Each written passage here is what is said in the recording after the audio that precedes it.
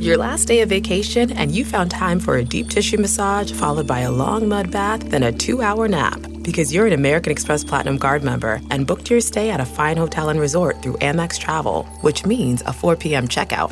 And those relaxing vacation vibes can keep going at the airport in the Centurion Lounge. Just a splash. Before you board the plane, back to reality. That's the powerful backing of American Express. See how to elevate your travel experiences at americanexpress.com/withAmex. Terms apply. Angie's List is now Angie, and we've heard a lot of theories about why. I thought it was an eco move. Fewer words, less paper. No, it was so you could say it faster. No, it's to be more iconic. Must be a tech thing. But those aren't quite right. It's because now you can compare upfront prices, book a service instantly, and even get your project handled from start to finish. Sounds easy. It is, and it makes us so much more than just a list. Get started at Angie.com. That's ANGI, or download the app today.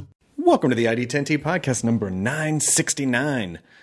Hey, let's start with the corkboard events at ID10T.com. For your corkboard event that you'd like to share with the ID10T audience, like James Patrick Carey, who writes, I'm having an album release party for my new rock album, Picasso's Brush. The party is on Sunday, November 25th at 6 p.m. It'll be at the Doubletree Claremont Courtyard. Outdoor live music, 555 West Foothill Boulevard, Claremont, California. Open to the public. No cover. Just come and enjoy the music. For more information and to listen to the songs, please visit JamesPatrickCarey.com. Also, Jennifer Bement. Oh, Jennifer, I'm so sorry. This must be what you get all the time. How do I pronounce the... I'm so sorry. I've just become one of those people. But I'll make it up to you by saying that Saturday, December 8th and Sunday, December 9th is the raddest holiday bazaar, Atomic Holiday Bazaar. You're going to find gifts of the show that can't be found anywhere else, all carefully curated and handmade. So Jennifer's thing is called Redheaded Stepchild Designs. It's hand-crocheted hats, scarves, ear warmers. They've been there for the past 10 years, and it never fails to delight. Saturday, December 8th to Sunday, December 9th from noon to 5 p.m. at the Sarasota Municipal Auditorium, 801 Tamiami Trail, Sarasota, Florida. Visit Facebook.com/Atomic Holiday Bazaar for more info. And that's bizarre like a bazaar for goods, B-A-Z-A-A-R. Bazaar. This episode is Mr. Wyatt Russell, who is such a good actor. Oh my God. He's so good. And he's already in a lot of cool stuff, but I feel like the next year for him are going to be massive. Wyatt is promoting Overlord, which is in theaters now, and I saw it, and it's great. It's sort of like a period horror piece. So it's like a period war horror piece that we talk about it a little bit. But Wyatt's a good dude, and I'm really excited to see. So watch it. Watch him in Black Mirror. He was in a fucking phenomenal episode of Black. I mean, they're all great episodes, but his episode was particularly good. So this is the ID10T podcast number 969 with Wyatt Russell. Initiating ID10T protocol.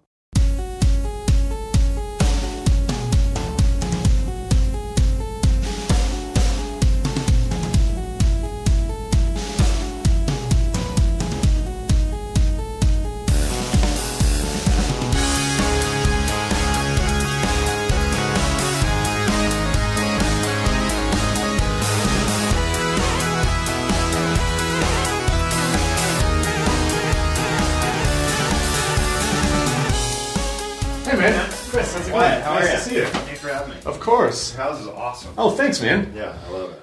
Yeah. Well, welcome. Thank you. How's it going? It's going good. It's really nice. It's honestly really nice to meet you. My wife and I are fans of yours anyway, and then when we heard you were coming on and we watched Overlord the other night. Oh, you did? Oh, it's great. Did you like it? Of course. I mean, it's like a fucked up period horror piece. Yes. I mean, that's exactly, and it's stunning to look at as well. Visually, it's like, man, what was cool is that Julius, the director, he did this movie called Son of a Gun. Mm-hmm.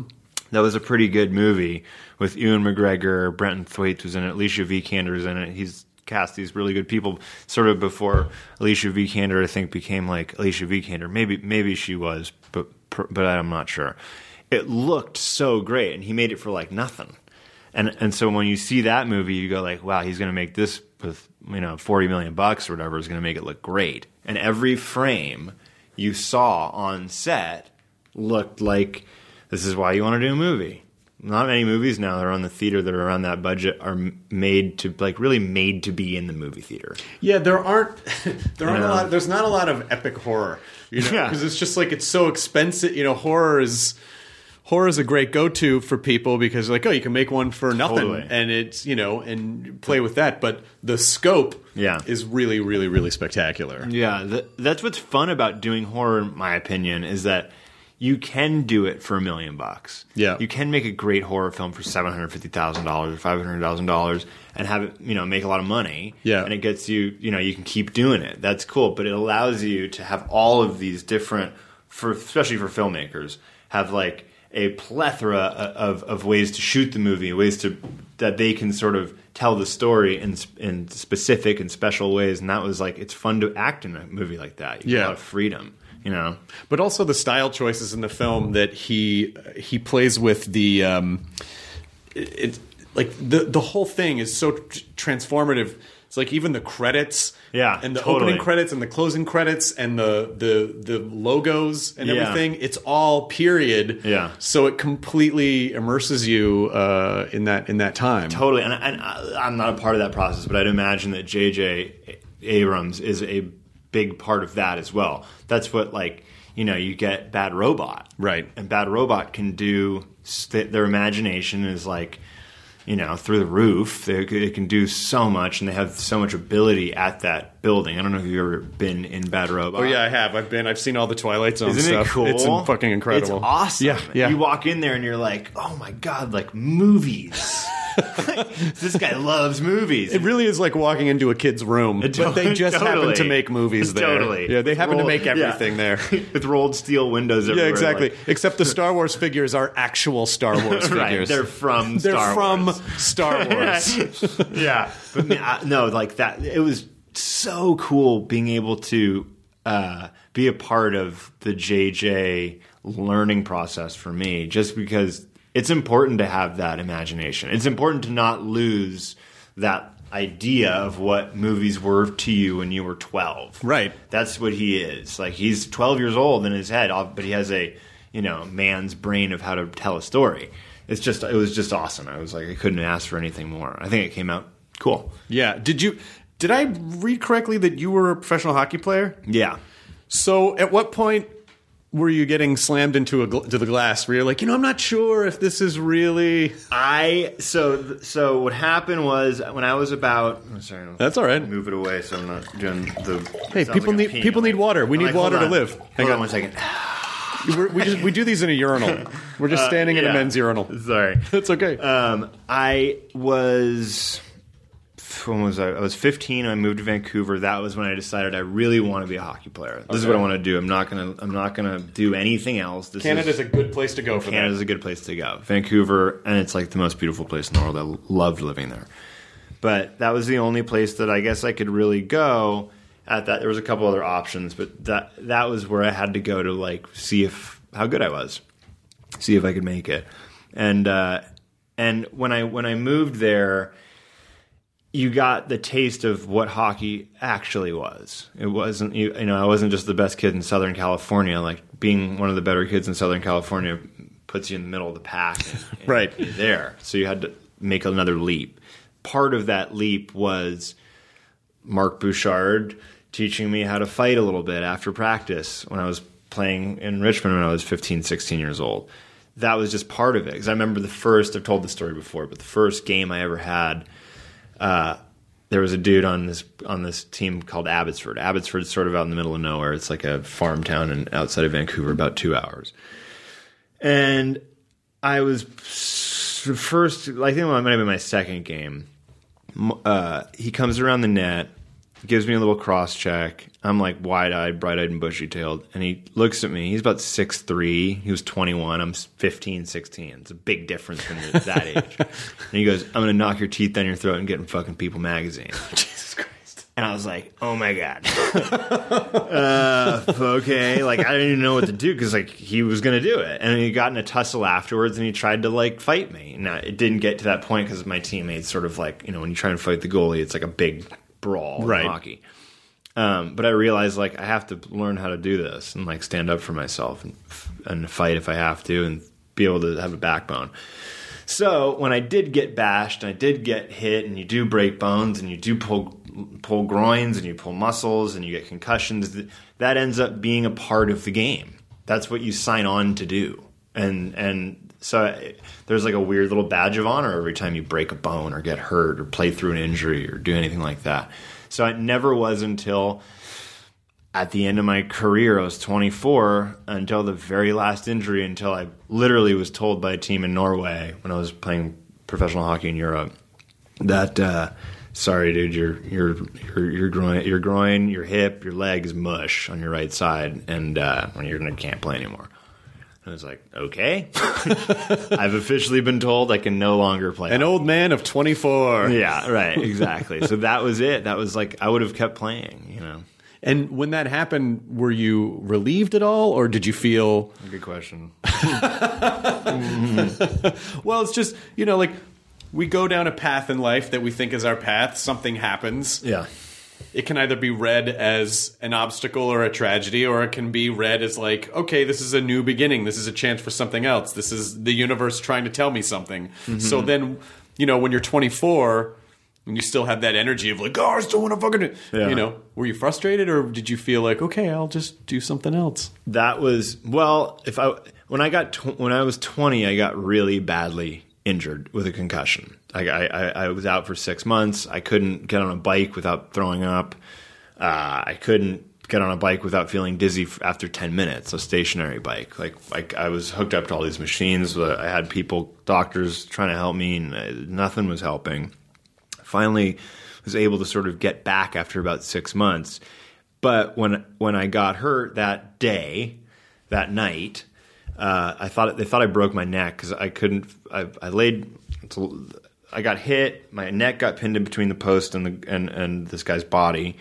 I woke up to them cutting my gear off. Oh my God! I was in my own blood on the ice, and the ice had melted, so I sucked in my own blood, and it was like. It was a very strange feeling because when you come to going, that's a taste of my blood. Mm-hmm.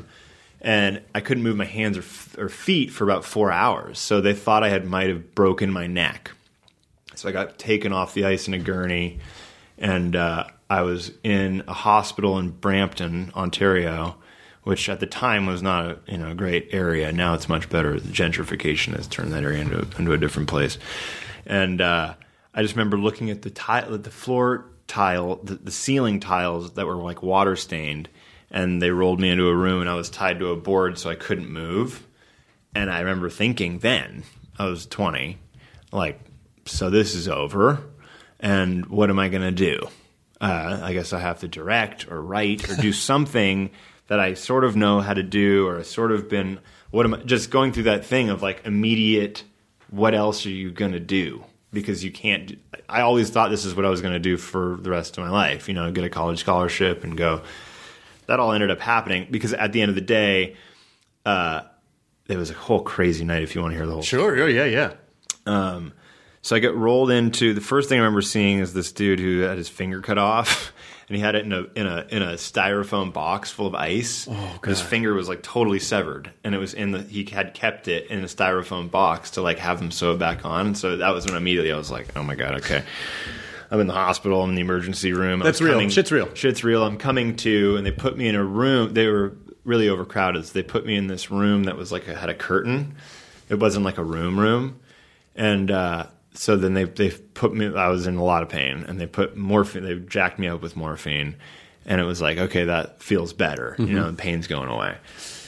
And then as soon as the doctors are about to see me, all you hear is code blue, code blue, code blue, and everybody stops what they're doing. Code blue means someone's heart has stopped, and they run to the person next to me, and there's a guy that gets rolled in next to me.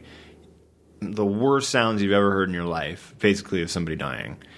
And they're doing the defibrillator, and they're going, and it's like, and I'm strapped to a board. I can't move. I can't say it. But nobody I know is there. My family doesn't live in Toronto. The owner came by, and he's the greatest guy in the world, but he came by later. But there's no one there. It was just me alone in this room listening to this fucking guy die. And they tried to save him. Don't think they did. And about 4 hours later, I get in for my CT scan, and I start to feel fingers again, toes, and I'm like, oh my God, I think it's like just a damaged nerve. And it was just a damaged nerve. I get rolled in. There's no room in the hospital for overnight stay, so they have to put me literally in a broom closet. Like, I'm in a broom closet, half the size of the room we're in now, which is tiny. It was tiny. Separated by a cheesecloth, there's another dude in the room on a gurney. That's where we're going to spend the night. Jesus. And I'm still in my tights, like all my gear, my undergear. I didn't get out of my undergear. It's like all tight stuff, and I have a huge hole in my I've worn the same pants for 5 years. I've got a big hole in the crotch, and like, so I'm sitting there, but I'm feeling better now because Tylenol 3 and morphine, and I'm okay, and it's not broken anything, and I'm going to be all right. I just had a bad concussion and whatever. I look to the guy next to me, and in my sort of high state, I go like, "Oh, what are you in for?" And he goes, "Knife victim or knife wound, or I can't even. He got stabbed." And the doctor comes in, and I can tell by the doctor that like they're not treating him well. You know, they were not treating this guy well. And he goes, "Has anybody looked at that?" And he goes, "No." And he pulls it open, and I can see through the cheesecloth. It's a huge, crazy knife wound that's now like festering. It's like not doing well. And he goes and he changes the wound, and he goes, "Oh, just so you know, the guy didn't make it." And I was like, "What?"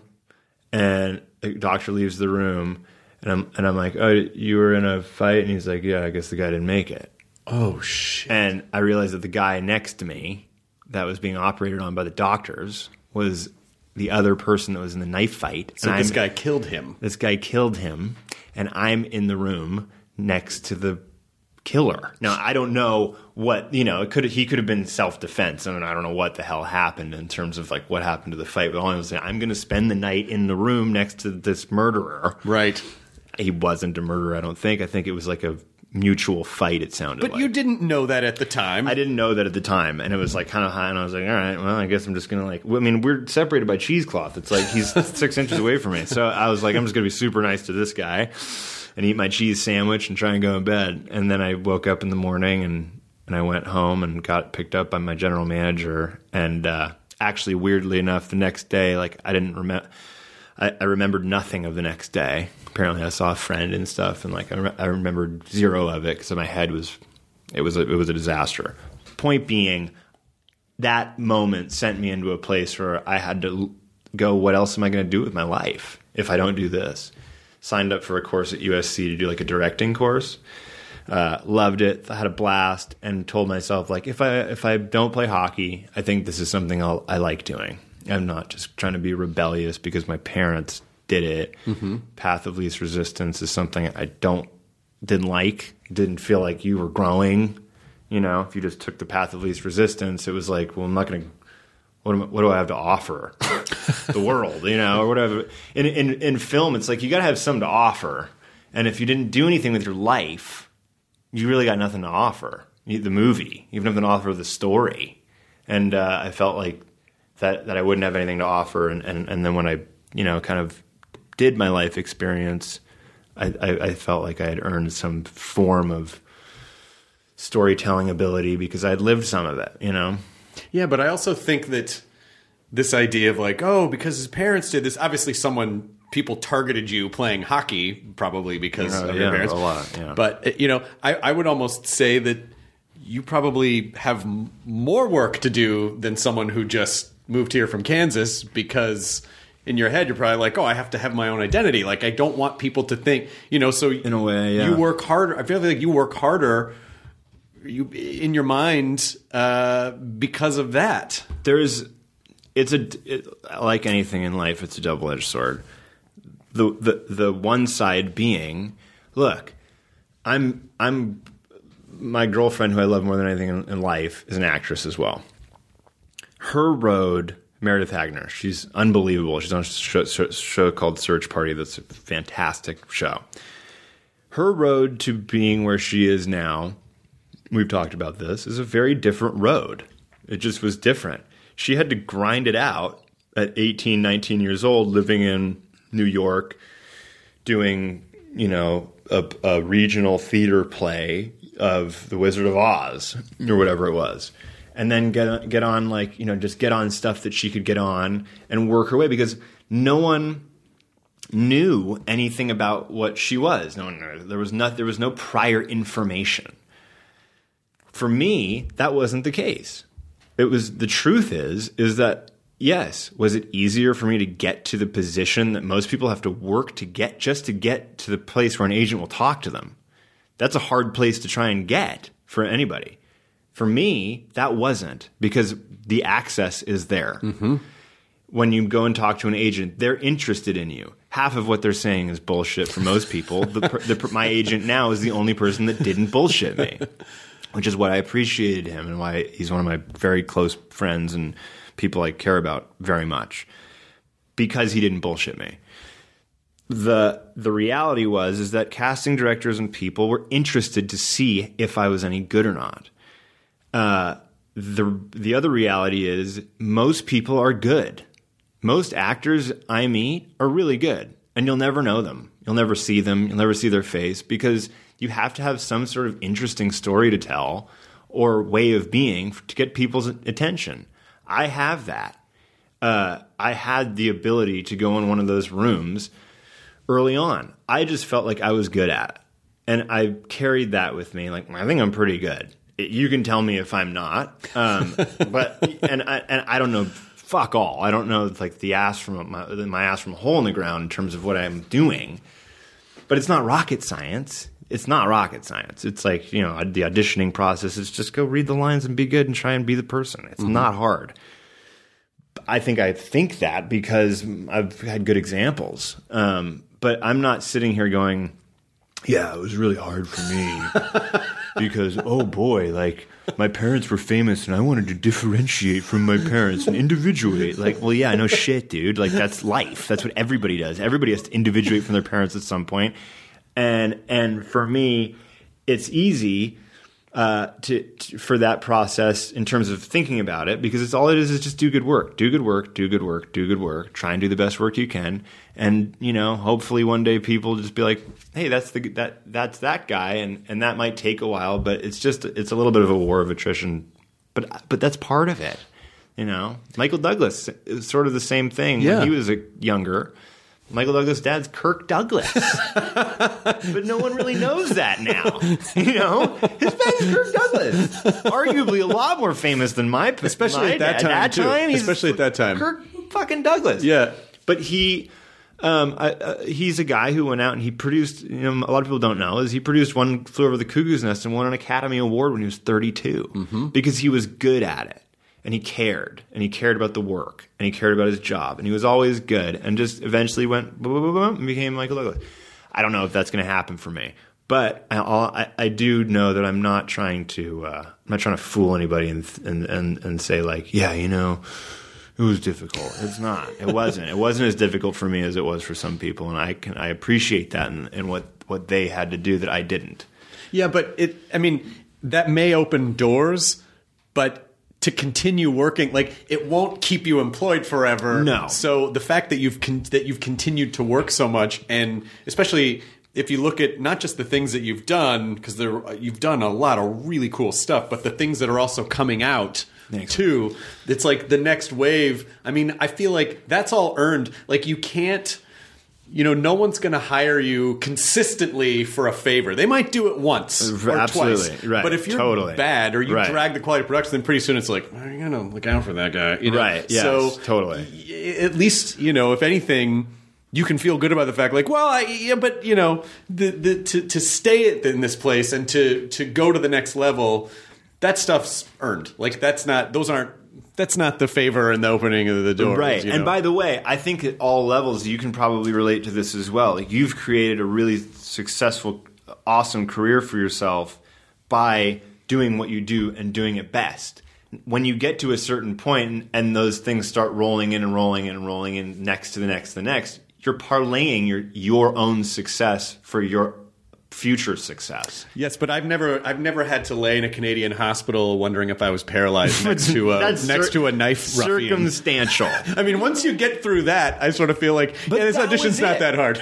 No. Honestly, that's the truth. That was it. That is what made me who I am, and it's why I'll never. I was on Dan Patrick earlier, which was one of my favorite shows. I love Dan Patrick. Oh, that's all. Yeah, I'm not a sports guy, but my mom is obsessed with sports and obsessed with Dan Patrick. Really? And I met him on a plane once. I'm like, my mom loves you. So funny. And he was so nice. He's the nicest guy, and all those guys over there. She bought I got her a Traeger grill because Dan Patrick. Yes. No she was way. Like, Dan Patrick always talks about these Traeger That's grills. Amazing. So I got her Traeger grill with like these flavored wood chips.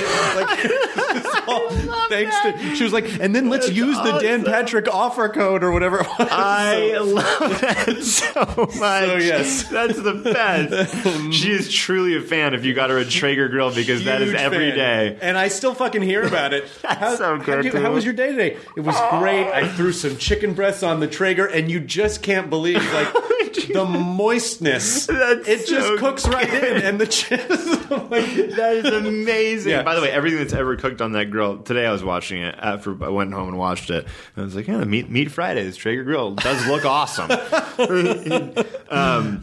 But what was I saying? You were saying you did the Dan Patrick show today, and you were talking about... Yeah, so I did the Dan Patrick show, and I talked about this one story that I had when I was in Holland. And I lived with a heroin addict, where you go and they put you wherever they put you, and you're playing minor professional sports. It's not like, I'm going to go on a house hunt. Right. And see where, I'm going to raise my kids, and you're there for a year, and hopefully they give you a bed and there's a heater. Right. And so mine was in this social housing unit that actually ended up getting torn down after I moved out that year. I was still there. I moved to another place because I was like, this is literally, it's going to be impossible to live here because of my roommate, Harm. And he was like a poet from back in the day. He's probably 70 years old, maybe, looked about 100. Mm-hmm. And I got there. There's a hole in the bathroom door. It stinks like piss and shit.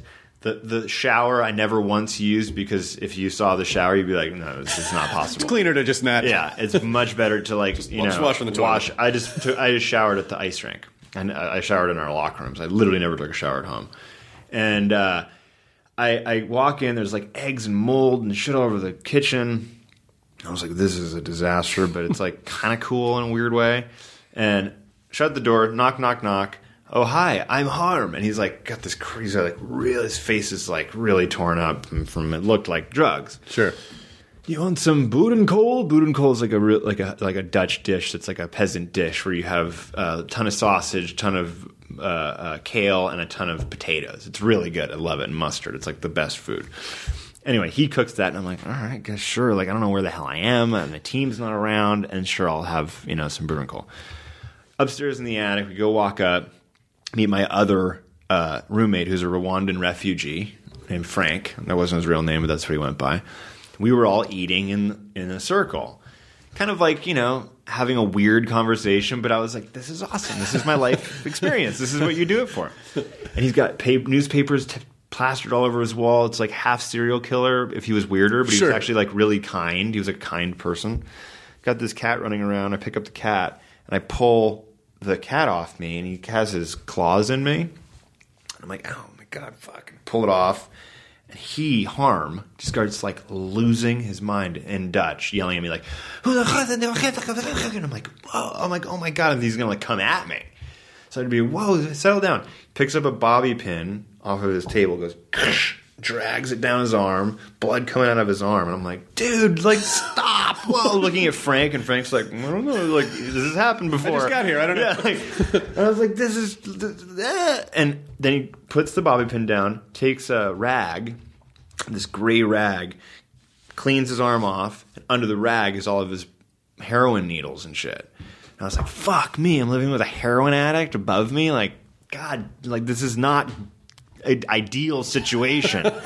But, okay, we go back, completely lose my appetite, and he would come in my room, at night, he would play, Loudon Wainwright III, blasting. He loved Loudon Wainwright III. He loved Nirvana. He'd blast Nirvana at 3 a.m. playing bongo drums to Nirvana on like a Thursday when we had a game on Friday. Finally, with my roommate Chad, we were like, we gotta get out of here, dude. What? So why did he freak out when the cat scratched you? I don't. Dude, he was on drugs, man. He was like constantly drugged up. I was so like, I was down to do anything because this is what it was. You're like, this is the life experience. I never felt like I was in danger, you know. But this one time he was like, "What? You want to watch? You want to watch?" And I'm like, well, "Watch what?" He's like, "No, watch a watch." Like, "Oh, watch, like a time watch." Yeah, I was like, "Yeah, I want to watch." Sure. She's like, "Okay, come with me." And it's like he's one of those guys where you're just like, "Okay, I guess I'll just follow you wherever." Like, you know, this heroin addict seems to know the score. Yeah, like and I did meet some other people through him that were like nice people. They were friends of his or whatever. And he takes me to this back alley. This dude opens up his jacket, and he's got like all these I'm like, no, I don't want a stolen watch, Harm. I thought you were taking me somewhere that was like this. I'm like, why did I think that? I don't know why I thought that. But it was like, those were the experiences that like I just would never have gotten. And when I'm doing acting or writing or making movies or producing or whatever, those are the things you remember of like when things are getting tough or things are hard, like, shit was a lot harder at one point, and that is what gives me the ability to, like, I honestly not really care what other people say because I've lived a little bit of a life that I'm proud of, That's fantastic. I mean, that does make you sort of bulletproof because you can get so locked into your own little safety bubble. Yes. And the more you're in that, the less open you are to growing and evolving, and then the more hurt you are susceptible. Totally. But then you have those life experiences, you're like, oh yeah, this thing's nothing. Totally. This one director didn't like me. I don't fucking care. Yeah, it doesn't matter. No, I didn't have to pull a fucking cat off my arm in a heroin addict's flat in the middle of, Right. What was the last? When you finally moved out, did you say goodbye to Harm? Oh, of course.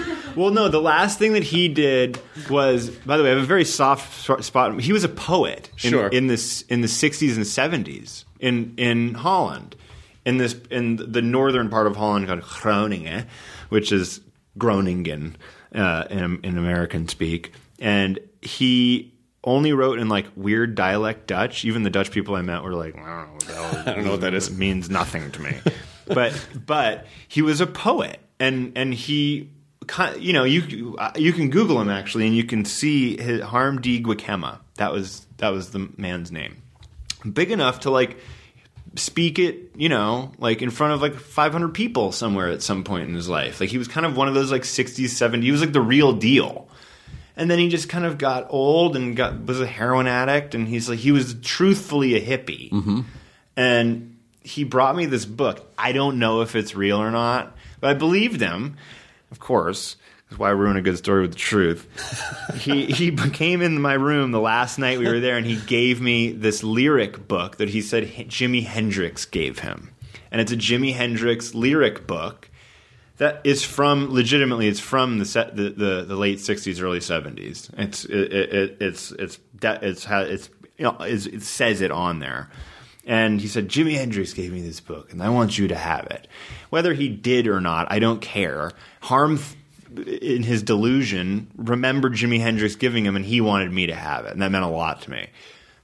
So I have that book, and I've kept that book in my memorabilia stack. I'll tell you why I think it's real, because I think people, when people get older, especially like, if they're still on drugs or whatever, they might be delusional about what happened in the last 5 minutes. Right. But they do tend to remember with crystal clarity what happened like 30 years ago. Right. That's funny. That's true. Those last few like real moments just cemented in their brain, and then the drugs really took over. Right. But I'd say that's funny. It's true. If he was like a relatively famous Dutch poets, it's completely likely that he would have been doing drugs with Jimi Hendrix. Totally. And Totally. That's what I buying back thought. alley watches in the late 60s. Exactly what I And Jimi thought. Hendrix is like, hey, brother, take this. And Totally. he's like, oh, thank you, Jimi Hendrix. And then he gave it to he bequeathed it to you. Yeah, and it really did mean a lot to me because I was like, it meant a lot to him. That's all that mattered to me. And then I forgot about this. We ride bikes everywhere. You know, usually you went to Germany, we got like cars, you know, to drive around. The team gives you a car. In Holland, they give you a bike. It's a lot easier to get around the city on a bike. So I'd bike around the city. The next apartment was like not very far down the street from where this one was. And I would ride back, and you'd see Harm coming from the grocery store or whatever, and I'd, hey, Harm, how's it going? Like, because we weren't living together anymore. He was like, oh. Then he stops me one day, and they're like, they're going to tear down the building. I'm like, yeah.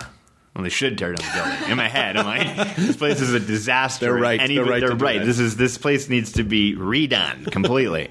But he was like, we're having a picket line thing of like, you know, will you come and do the picket line? Like, will you stand in front of the building and basically be like, don't tear it down? And I was like, fuck. Like, okay, yes, I will do that for you. I will go stand in front of this building that should be torn down and go like, don't tear down this hellhole.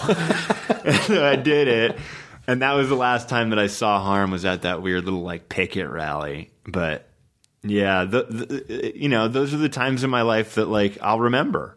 I'll never forget, you know, doing movies and stuff and all that. Like, it's all well and good, and you will have great moments. But those moments, like, I don't think I'll ever, you know, I'll never have that again. I wonder if he's still, do you think he's still alive?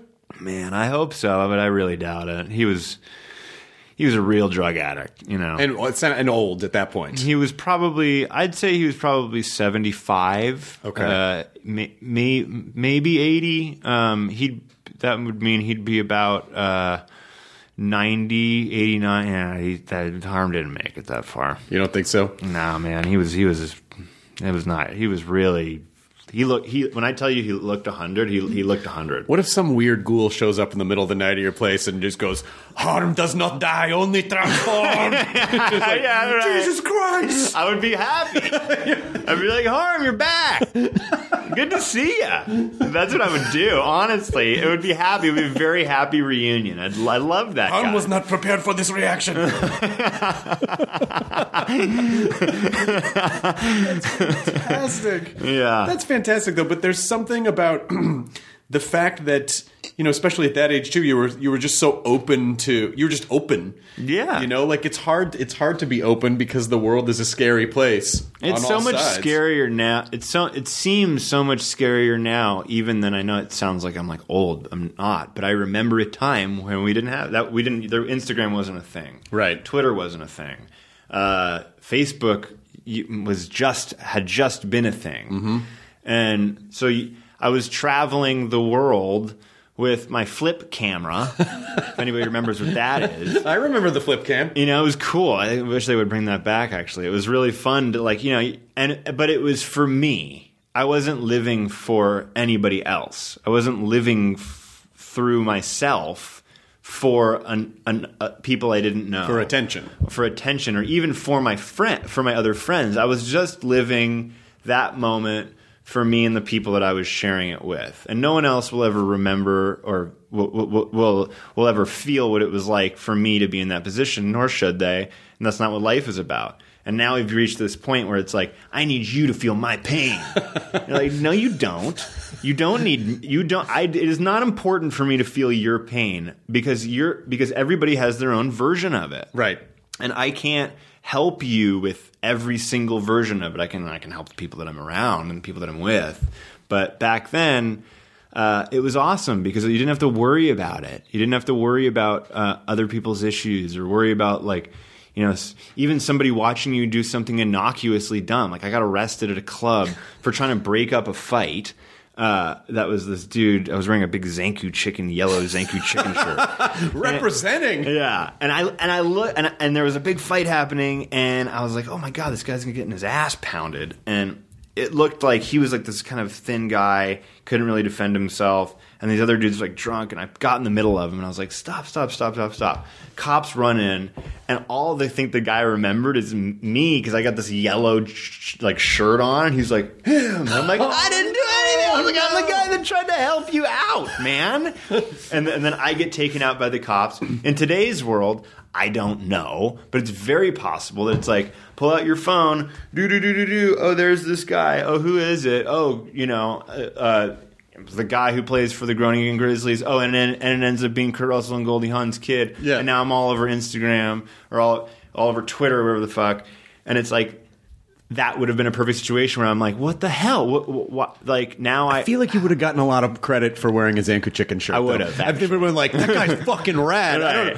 Wow. I would have. I tried to escape the cops, too. I was like, I just need to get my jacket. Like, and I went back inside because all those clubs are, like, super packed. And I went back inside, and I was like, hey, like, hiding. And they came in and found me and took me out again. Oh, hey, guys, I found my jacket. Yeah. No, it's here. Okay, you can see it. Bye, guys. Did you get arrested? Like a cop car. Or they just questioned you? They questioned me, and then I was like, I swear, I think they believed me, kind of, but they're like, I didn't have any, I wasn't in the fight. Right. And then they, but you got a nice honest face, though. Yeah. I was like, I swear to God, please. We ended up going to a pizza bar where then someone tried to stab this other guy. Jesus Christ. I remember that night was a crazy night. It was so nuts. Listen, I'm not pointing any fingers, but you've been around a lot of stabbings and fights. I know. Are you sure that it wasn't me? Yeah, man, just saying. The likely, I'm like, it's like, I always say this about Murder, She Wrote. Right. Jessica Fletcher probably committed all those murders because how many murders are you really going to be around in Cabot Cove? It's like,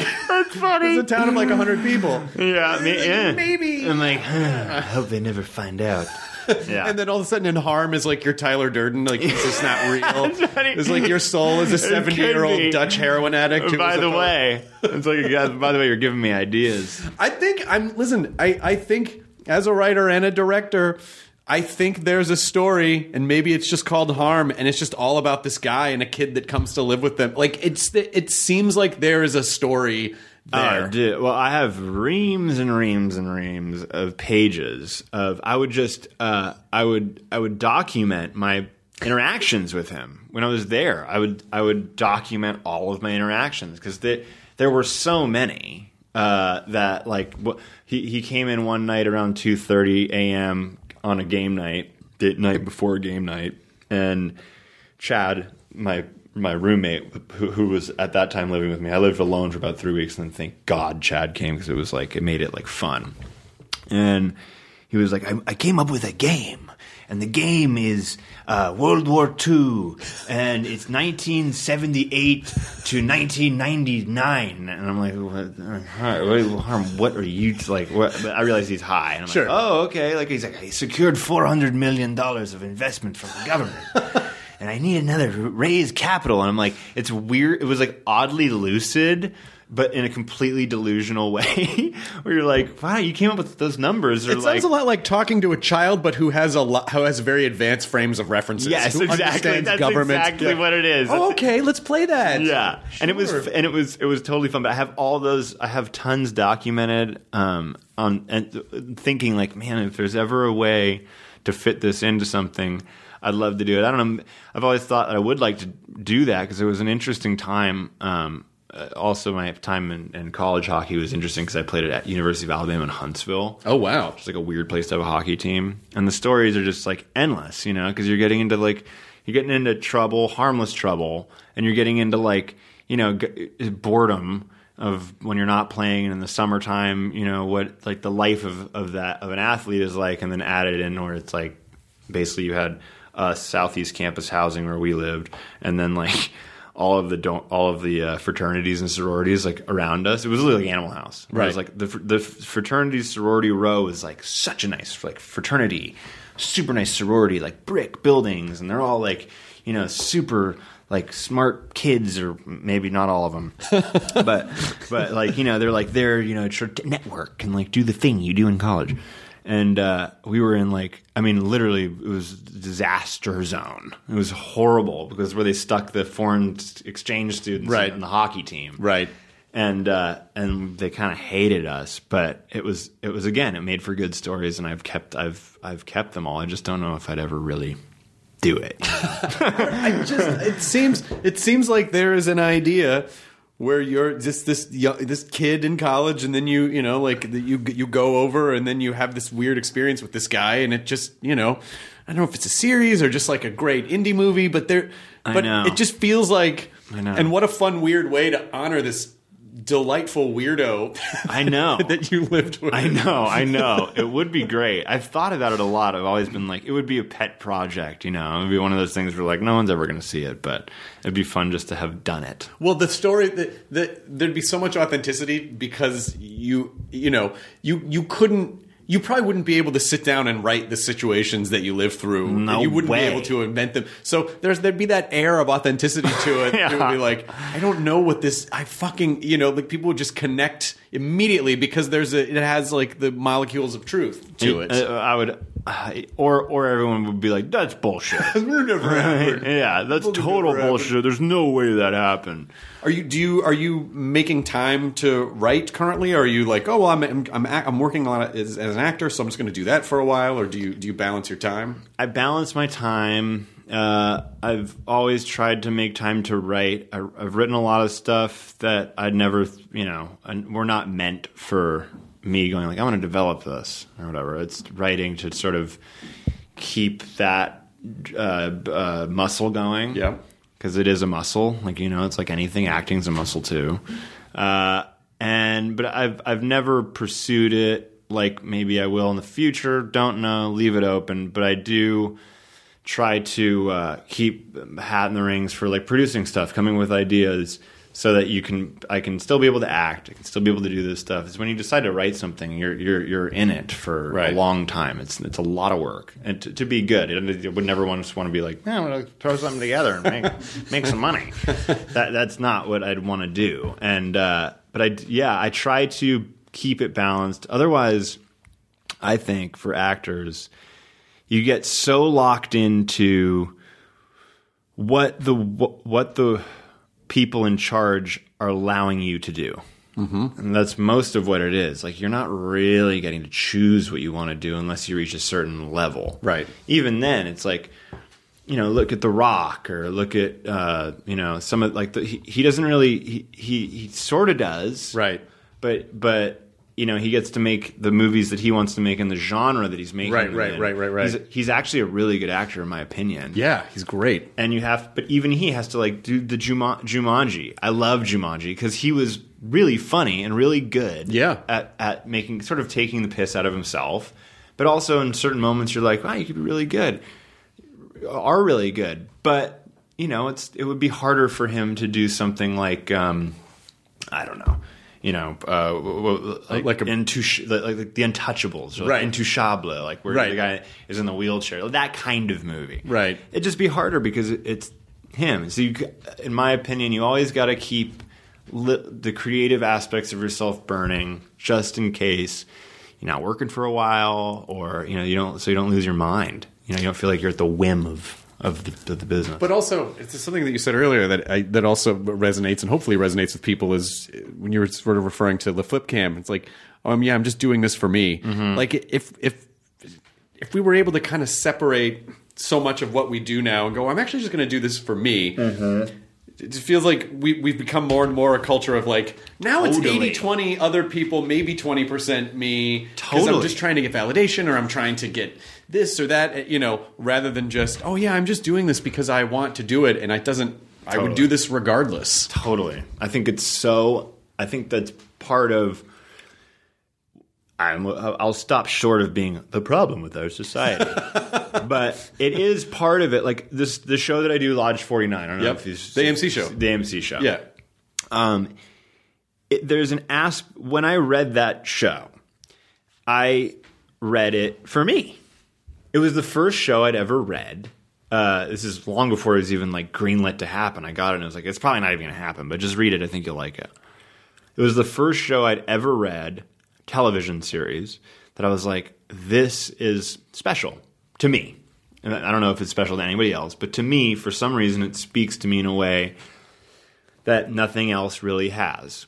The characters do, the story, the whimsical aspect, the magical realism, how we look at the world, and everything is very, very, very mundane, but other people make it into things that aren't, and sometimes they actually blow up into bigger things, but really at the end of the day, still going home and going to bed and watching TV and waking up and watching the Dan Patrick Show. Right. Listen to your podcast, and that's what we're doing most of the time. Yeah.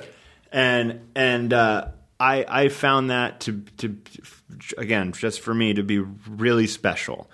So when I read it, people were like, "Oh yeah, I don't know." Like, it wasn't special to them, but to everybody involved in that show, it's special to us, and that's what matters. And I think that's what people feel when they watch it and they start getting into the show, is that it's a show made for people, in my opinion, that things aren't made for. Mm-hmm. And it's a show that I always joke is made for, it's a great show for people who don't own a television. Like, it's a great show for people who don't own TV. And that's what's special about it to me. And people that come up and really do appreciate that show speak to that part of me, which is, I didn't do that show for any other reason than I thought it was great. And if it found its audience, it found its audience. And if it lives on in some special way, it lives on. But the lodge aspect of a place you can come, a place you can go for people to hear your problems, help you with your problems, that's tacit. That's like you're connected in a way that's not through social media. It's not virtual. It's a very tangible, real connection between people. That's why that show is special to me, and it reeks of that.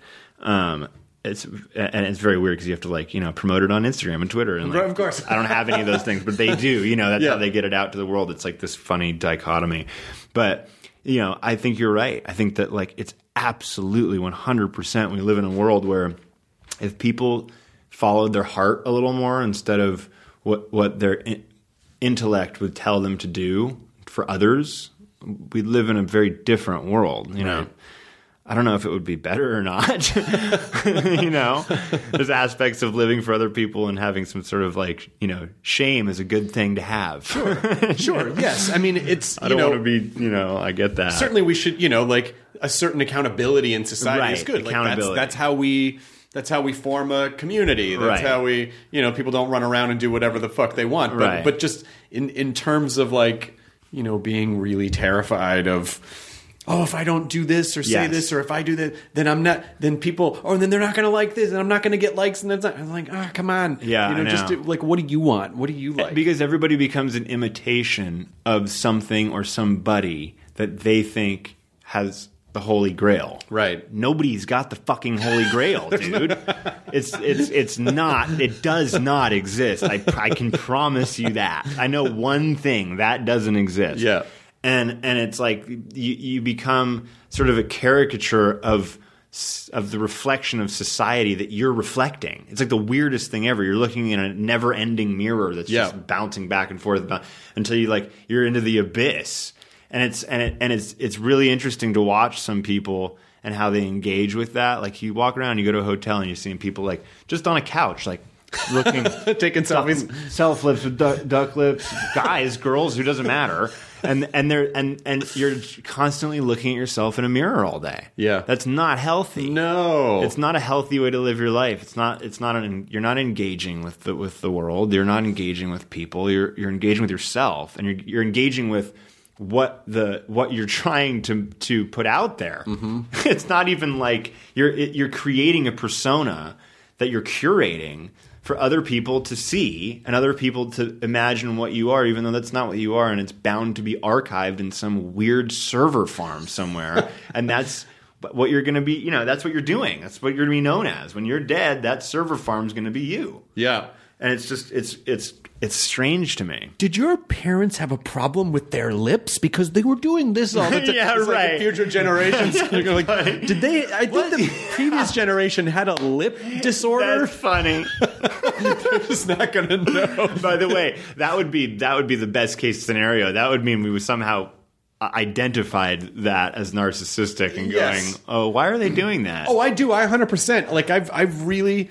I've been saying that I think in 50 or 100 years, people are going to look back at this time of like weird psychological addiction and you know, whatever types of signaling we're doing to the rest of the world, with the same kind of horror as you know, when they go like, people used to have asbestos in their homes. Right. Kids worked in chimneys. Right. What the fuck? You know, Right. like, there's the same, like, people had this weird psychological addiction that forced Right. them to act. Oh my god, how terrible! you Right. know? Well, here's my overarching like theory. Okay, and this could be totally crazy, but I think it is. I think that capitalism has become such a strong. Capitalism has won out, right? It's such a strong thing. It's such the ability that I can make the life that I want for myself is such a strong pull that everybody has looked at companies of the past, the Rockefellers, the Vanderbilts, all those people that built shit, and it reflected on them. They had PR, and they became very, very wealthy, and they ran stuff. It was for themselves. Now, what people are doing are commodifying themselves. So they're taking their soul, their being, their beliefs, their religious beliefs, their political beliefs, all of these beliefs that they have about themselves and how they look at the world, and they're putting out the best version of it on Instagram, on Twitter, on social media. Then what they do is they commodify themselves so that they can sell product for other people. That's all that They're it's doing. robber baroning themselves. They're robber baroning themselves. It's true. And then every self little natural resource. and I think there's a lot of good to that, actually, because it does create a sense of what you said before. It creates a sense of accountability, so that, you know, companies will they'll want to promote with you, and all these people. But on the flip side, it's like a lot of what that is pandering to sort of the lowest common denominator of what being a human is, whether it's like showing a picture of your ass or for, you know, flexing your muscles or whatever. And then there's some people who've really put a lot of thought into it, and there's differing levels of it. But I think that honestly, it's the commodification of the individual. It's an interesting thing. Yeah, because they're, you know, it's like, well, the railroads are built. Right. And, you know, the microchip revolution happened and the nanotechnology, you know, it's like, what's left? Well, we can, I guess, just exploit our own personal natural resources. Right. You know? Yes. I can just I could just fucking dig out my soul. Right. What if I just mined that for a while? Right. Which, again, I don't think there's anything wrong with it. Like anything, there's good and there's bad.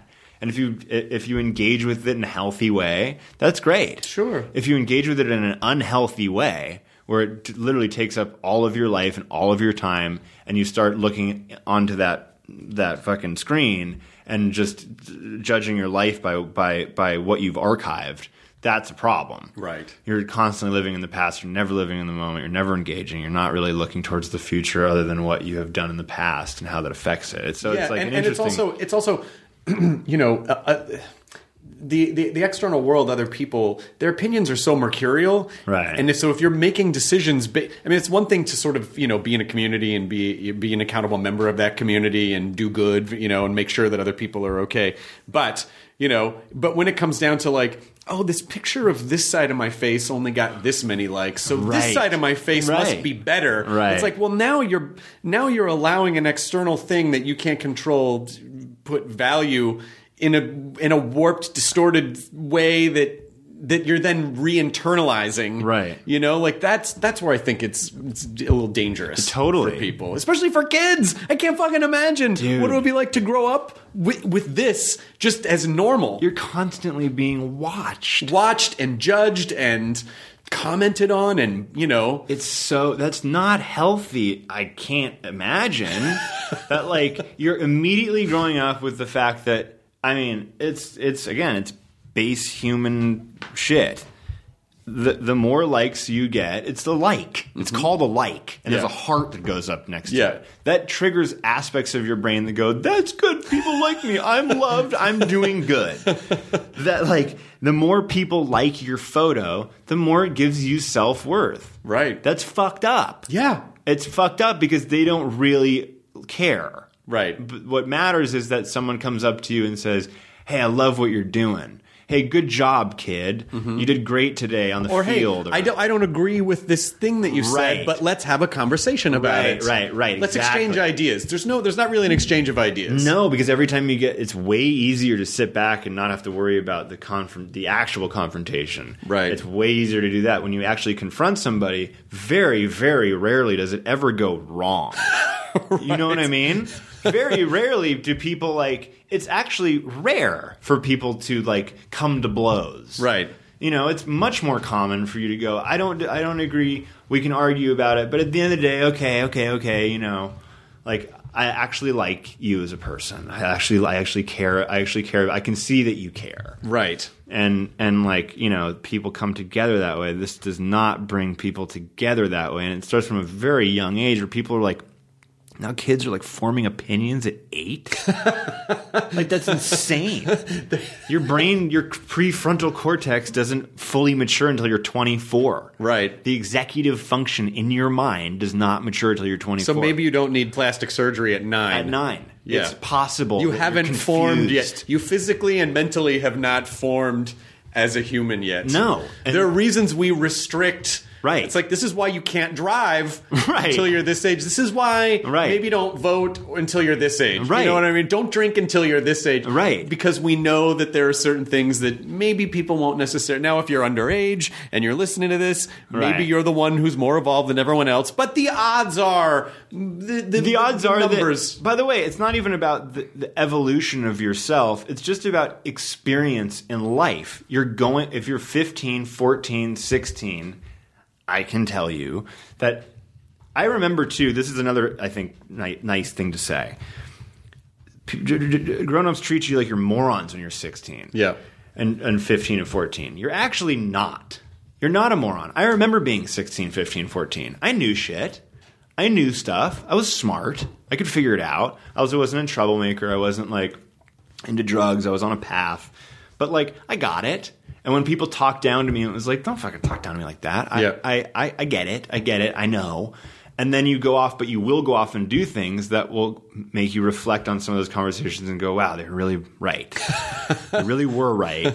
And I kind of knew that, but now I really know that. And you have your experiences, and then the older you are, the less you realize that you know. It's just the way life happens, hopefully, because I think that it makes much more fun life. Well, you have to learn through experience. It's very difficult, and this is just sort of one of the limitations of humanity. Right. We're not evolved to necessarily just take advice at face value. Right.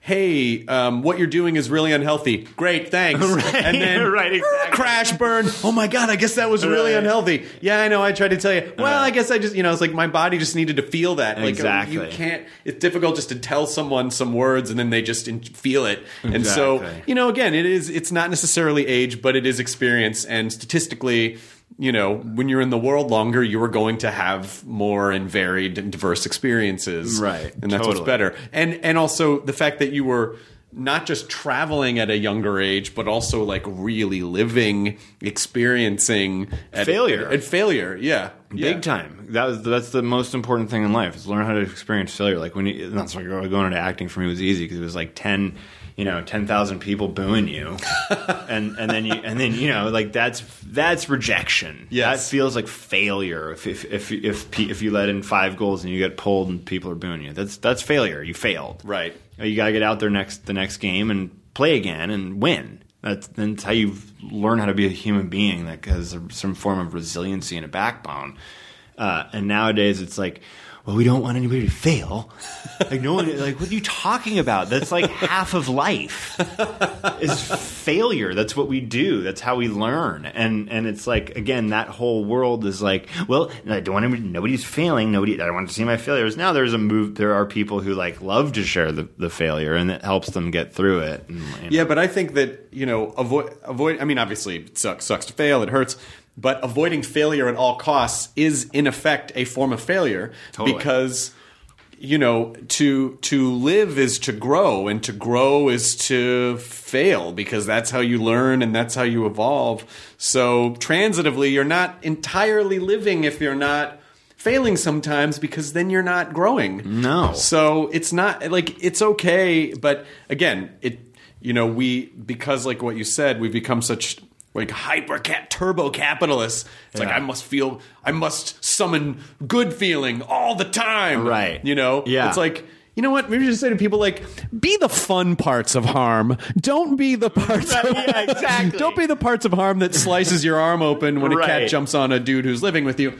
Just find the aspects of harm that work for you. And not like harm as in the person. Totally. What a fortuitous name. I know. Harm D. Wakema. Harm. Now people are going to look that guy up. I know. They should. You can look him up. You'll see a photo of him, and you probably can translate some of his like weird poetry, and it probably won't translate into Google Translate. So as we're kind of wrapping this up, what is it that you're... Obviously, people should watch Overlord especially if they... if you like epic movies, you'll love it. If you like war movies, you'll love it. If you like horror movies, you'll love it. Totally. It's a mashup. It's a really good war movie, in my opinion. It has great elements of horror. Mm-hmm. I think that like you have to be careful about it because horror fans are very specific. It's horror. Mm-hmm. But it uses elements of horror to get the story across. Right. And it has a bigger tale to tell, which is absolute power corrupts absolutely. Nobody should have the type of power, and nobody should be able to play God the way that in the movie that the Nazis are trying to play God. Mm-hmm. So it has a lot of those elements, but it's not just a straight horror film. It has a lot of war elements to it and a lot of action. Yep. That's really fun. The opening scene, I think, is fantastic. It really puts you on the edge of your seat and like puts you in a way like you're in a video game, experiencing it through the eyes of the main character. It's shot so beautifully too, especially when the other character gets shoved out of the plane and just the camera work as he's tumbling through the air. Like you're feeling, and you just the explosions, all of it. You feel it. It's so well shot. Yeah, it's so well shot. It's viscerally very, very, very well done. So I'm really happy with it. And I just think I think you get your money's worth. I think you go to a movie now. It's like expensive to go to a movie. Yeah, take your boyfriend or girlfriend. It ends up being like $50 a night, popcorn and drinks. And at least, and if you got a park, and you got to, it could be at 50. You could be dropping $100 just to go out and see a movie, right? So you're like, I want it to be good. Yeah, and I think that we deliver on like the goods of at least why I go to the movie. To watch. Oh my God! Yeah, I saw. They sent me a link, so I watched it on our. We have a nice big TV, but it's not a movie. Like seeing Overlord on a fucking movie screen would be incredible. It's cool. Yeah, it's really, really great. So happy with that. Did a movie called The Woman in the Window with Amy Adams and Gary Oldman's in it. Joe Wright directed it. And Julianne Moore's in it. And then I'm Lodge 49. I'm going to shoot in end of January. We got a second season. I'm so happy about it, and that's the thing. I was like, that's really special to me. It's just a very special show. The people who make it are very special, and there's something about that show that I feel actually. And I've said this before, but I feel like for the fans of The Walking Dead, for the fans of Preacher, for the fans of some of those comic book shows. Lodge, to me, is the world in which that magical reality and that fantasy comes home to roost. Mm-hmm. Where you have a place to go with your friends there's a Dungeons and Dragons aspect to Lodge. Where it's like this world that we make up in our head, and is it reality? Is it not? What is real? What is not? And what's the best way for me to be happy for these people who want more out of life? I want more. I want more fantasy. I want life to be more than it is. And you come and Lodge is that place where you can sort of connect with other people who feel the same way, and that's the magic of life. Did I just miss an hour talking with you and not touch on the fact that you just dropped Dungeons and Dragons? Do you? I don't play Dungeons and Dragons. Okay, all right. So I didn't drop the ball on that. I don't play Dungeons and Dragons, and here's the reason why. I've tried to be explained Dungeons and Dragons. My problem is I am hardwired personally to win something. Okay. I'm laughing because you can't win. There's no winning. It's the story of the game. I love that. I'm into that. But my problem is in real life, Wyatt, me, the guy who played hockey and winning and losing was, how I did everything. Mm-hmm. That if I have to go to somebody's house and the dungeon master, just tells me, sorry, dude, got an arrow through the neck. I'm like, wait, what? What, did you just come up with that right now? Because you didn't like me? Screw you. The dice do what they do. I'll tell you what, if you ever play, then I would just advise the DM at the end of it, they go and the campaign's over, and then you can go, did I win? And they'll go, yeah, you won. Right, yeah. You won. Right. Good for you. You won. Right. Yeah. I think I could get into it. Like anything, it's a good host, a good DM is probably the key to a good game. It is, because it's basically like a good director. Right. They're the storyteller. Right. So as we're finishing this, what's one thing that makes you joyful? What's one thing, as we are... I just feel like it's a responsibility to try to look in a toxic world for where the good things are, where the joy is, what makes you happy? What makes you joyful? The relationships that matter to me most. I'm sure my family, my parents, my brother, my sister, my other brother, Boston, my extended family, my girlfriend, my dogs. That to me is what are the most important things in life. There's nothing more important than that. If that's okay, and if those things are good, everything else is fine. I don't care. The world could be burning around me. And if we have each other and you have the people that you care about, that makes me happy. I'm good. I'm alive. I'm working. It's, it might not be going well. I could lose everything I have. And as long as that was good and we had each other, I'm fine. That's fantastic, man. Thank you so much for being here. Thank you. And I'm excited. You're someone whose career I'm very excited to watch because it seems very obvious the things that, the direction that you're going in. Thanks, man. And that it's all getting bigger and better, and hopefully that is enjoyable to you and doesn't ever become overwhelming, that you're still able to find the joy in it, because it sounds like you have a lot of different creative outlets. So, I hope you go off and write the Harm story. And please come back whenever. I will. Thanks, man. Good to see you, Wyatt. Good to see you, too. Thanks so much. Enjoy your burrito, everyone. The end. That's awesome, man. Thanks. That was fun. Yeah, that was awesome. I had a great time. I really appreciate it. That is such a phenomenal...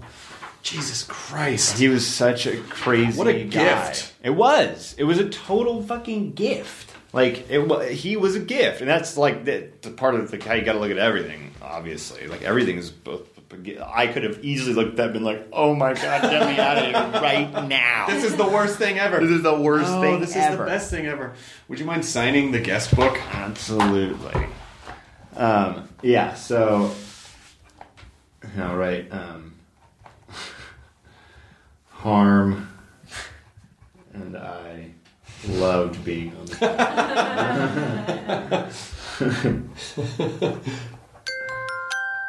ID10T scanning complete. Enjoy your burrito. It's all a lighthearted nightmare on our podcast, Morbid. We're your hosts. I'm Alina Urquhart. And I'm Ash Kelly. And our show is part true crime, part spooky, and part comedy. The stories we cover are well-researched. He claimed and confessed to officially killing up to 28 people. With a touch of humor. I'd just like to go ahead and say that if there's no band called Malevolent Deity...